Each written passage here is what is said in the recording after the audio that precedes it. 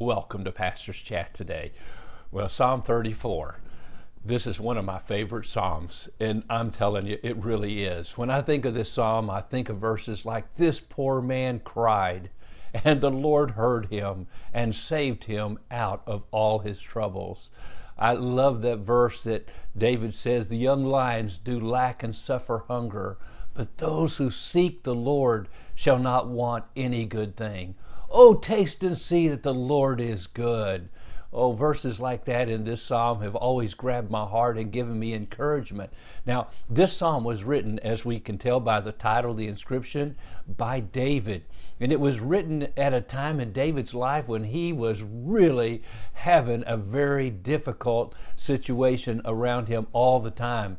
Matter of fact, he tells us when it happened. It's called a Psalm of David, when he pretended madness before Abimelech, who drove him away, and he departed. And so after this happened, that we read in the inscription, David went to the cave of Adullam, and there he took his outlaw men as he was fleeing from Saul, and he turned that cave into a cathedral of worship. Yes, he was dealing with a bad situation. Now, the story behind this is found, of course, in 1 Samuel chapter 21. So you want to read 1 Samuel 21 and you'll see this. Now, right off the bat, some people might say, well, just a minute. In 1 Samuel 21, the king of the Philistines there was Achish, and here he's called Abimelech. Well, Abimelech is the name or title of royalty, just like Pharaoh was the title of the head of Egypt. And Abimelech was often used in the Bible as a title for royalty. But the name of the king of the Philistines was Achish. And David, remember, was fleeing from Saul. Saul was jealous of him.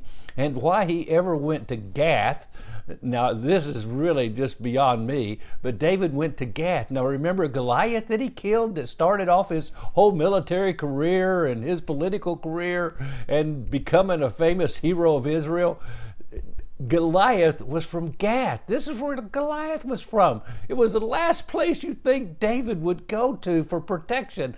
But he finally got tired and weary of fleeing from Saul with his outlaw band of men. He thought, well, maybe I'll be safe here with this Philistine king. But when he got there, he found out it was worse than it was with Saul. And then he knew that he was in big time trouble. And so he feigns madness. He acted like he was insane. He starts grabbing his beard and slobbering and acting like a crazy man.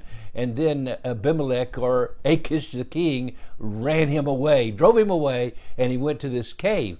Now David gets to this cave, and when he gets there, like I said, in Adullam, it's a famous place where David would often hide from others in the wilderness there on the side of the Dead Sea, a terrible place to try to even get through. But David was there. I've been there and driven through there many times, walked through some of the places there, and I'm looking forward to going there within this next month again.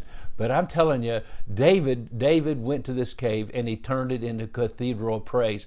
Now, the first part of this psalm, verses 1 through 10, you're going to see is a song. David is singing praise to the Lord. I'm telling you, sometimes when it's darkest, you're hurting the worst in your life, the best thing you can do is like David did. This poor man cried, and the Lord heard him. He went to the Lord in psalm and praise, and that's what he is telling his men. The second part of the psalm, beginning in verse 11 through 22 verses in this psalm, he preaches a sermon. So he sings a song and then he preaches a sermon to his men and tells them, hey, these are the rules. This is what we're going to do as a group of men. We're going to follow the Lord. We're going to trust in him. And we'll see that in this psalm. And so we see the first part of this psalm is very devotional, but the second part of the psalm is doctrinal. The first part of the psalm shows us the grace of God. The second part of the psalm shows us, the sermon part shows us the doctrine, the truth of God, and how he works in our lives and in our midst. It's a wonderful psalm. Let me read a couple verses.